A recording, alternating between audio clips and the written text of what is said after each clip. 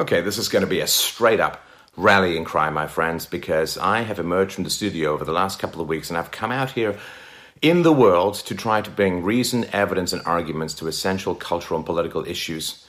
And it is bad out here. It is brutal out here to try and get a message across in a peaceful, positive, engaging, and enjoyable way. The violence, the deplatforming, the hysteria, the verbal abuse, the slander, it is absolutely astonishing to see just how much opposition there is from the anti-rational left to anyone who wants to bring an argument against the falsehoods and the hysteria that they put forward. It is just astonishing. And I am, like every reasonable, decent, peaceful human being, I am trying with all of my might and all of my rhetoric and all of my energy and efforts to stop the war that is coming. This feral escalation of abuse and violence and threats and deplatforming is going to escalate into war. History is very clear on this point. And I don't know if the left knows how much it's going to escalate. I don't know if they want it. I don't know what the hell is going on. But I'm telling you, it's coming. Unless we keep free speech alive, unless we agree to stop using threats and violence, verbal abuse, hysteria, calling people far-right, Nazis, literally Hitlers, unless we can cool that rhetoric, we are going to end up with bayonets pointed at each other's hearts. And we need to prevent that as much as humanly possible. We need to prevent that kind of escalation. I got a question in one of the Q&As in Australia that really struck me in so many different ways and on so many different levels. Somebody came up and said to Lauren and me, "Where do you get your courage from? Where do you get your courage from?" Well, I'll tell you. We get our courage from you. From you. If you're not with us, if you're not helping us, if you're not sharing what we do, if you're not supporting us, if you're not helping us out financially, we can't do what we do. We may be the most visible symbol of a larger movement for peace and reason, but don't mistake us for the movement. The movement is you. The movement is you. We may have a certain amount of eloquence and we may have a certain amount of charisma. We may be up there in front of crowds, but we are merely a reflection of your commitment to peace and reason and virtue. And I want to make that really, really clear. We're all in this together. I don't want you to distance yourself and say, well, they're off doing something and therefore I'm not really part of it. You are part of it. I'm telling you, you are part of it in your personal conversations. You are part of it in what you create, in what you share, in what you talk about, in how deeply you dig in your heels to push back the encroaching mob and horde of mindless violence that the left seems to want to unleash on the failing remnants of civilization. You are part of everything that goes on in the struggle to save what feels like sometimes a truly dying West. And seeing that vividly, seeing that powerfully, it's one thing if you get mean comments. It's another thing if you get mean typing.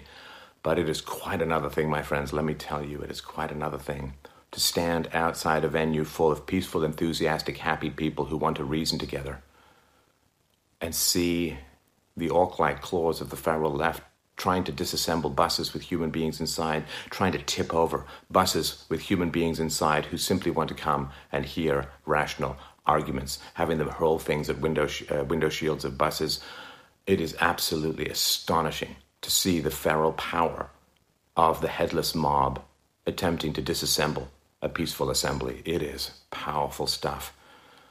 And once you see that with your own two eyes, and once you process that with your heart and your mind and your soul, you cannot go back to mere complacency. And that is what we have seen. And we have seen amazing amounts of hysteria coming from the mainstream media, calling us all sorts of absolutely reprehensible and horrifying names and labels designed to get the feral mob to target us. It is an absolutely astonishing thing to see. It's one thing if, you're home and then they write articles and it's like, well, that's not true and so on. But it's another thing when you see the demonic mob that their language summons and points at you, and when you have to go everywhere in a country surrounded by bodyguards. It's an absolutely astonishing thing that you are not free to move about a country, that you are not free to engage with the population, that you're not free to have conversations with the locals without people of large size, stature, and skill surrounding you to protect you from any assembly or individual of a feral mob that might decide to do you one. It is absolutely an astonishing phenomena to witness, to be aware of, to stare that eye of the beast directly. I really, really want you to be aware of that because, I mean, we all kind of know this deep down. I knew it deep down. I'd seen people experience this kind of stuff, but to actually have it pointed directly at you is truly an astonishing thing. You know, I was aware every moment that I was out in public.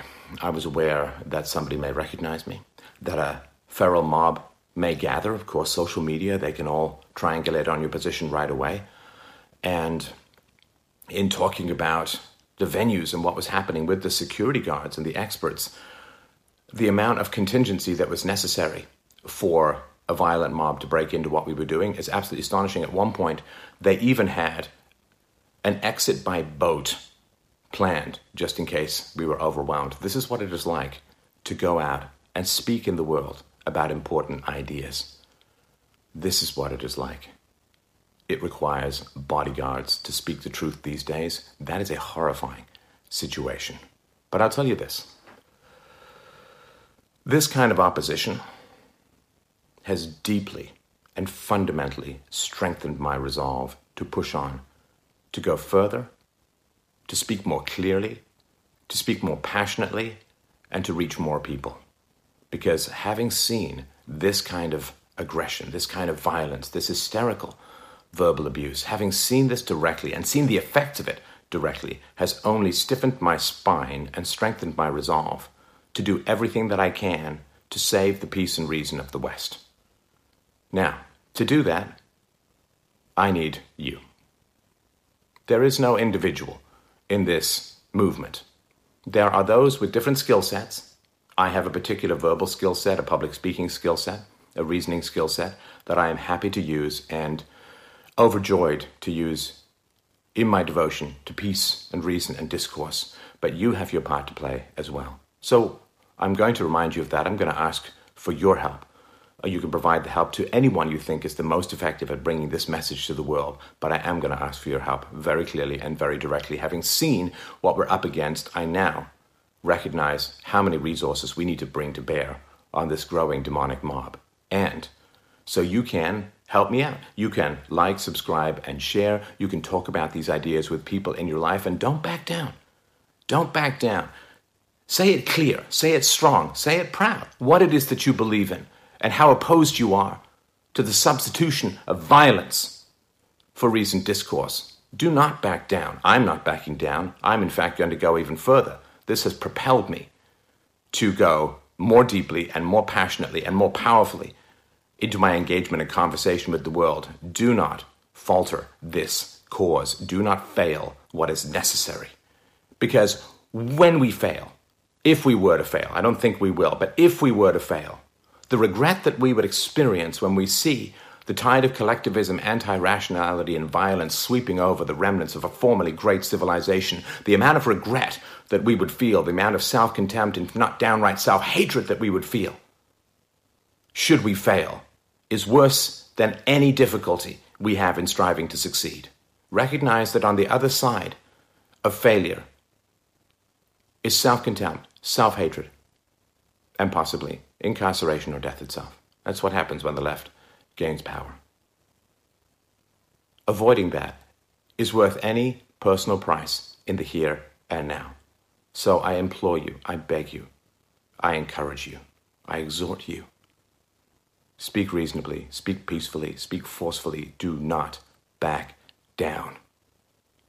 And please, help me in what I'm doing. There's so many different ways that you can help. You can support me. We lost a venue.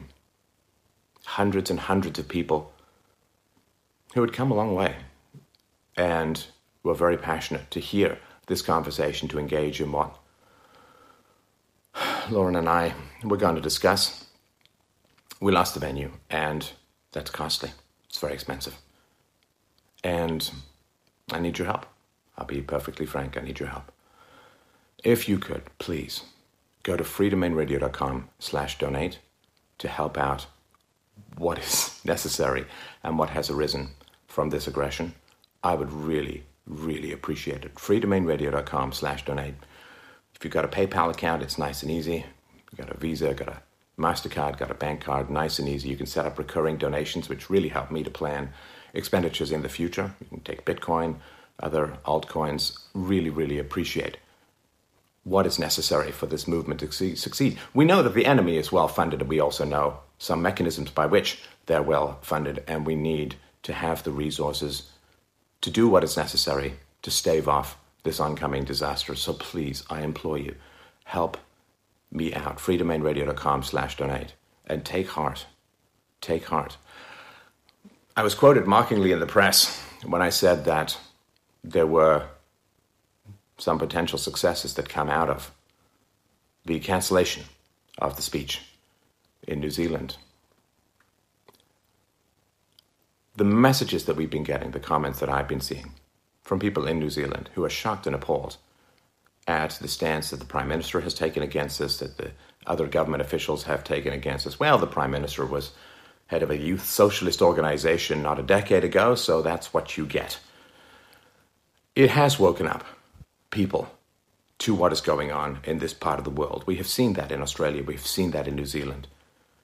The purpose is to get people to ask questions. The purpose is to get people to break out of their conditioning. The purpose is to get people to start thinking by any means necessary without violence. That we have achieved, but it has been very costly. So once again, I encourage you to fight. I ask for your support. And I thank you for everything you have done that has got me here.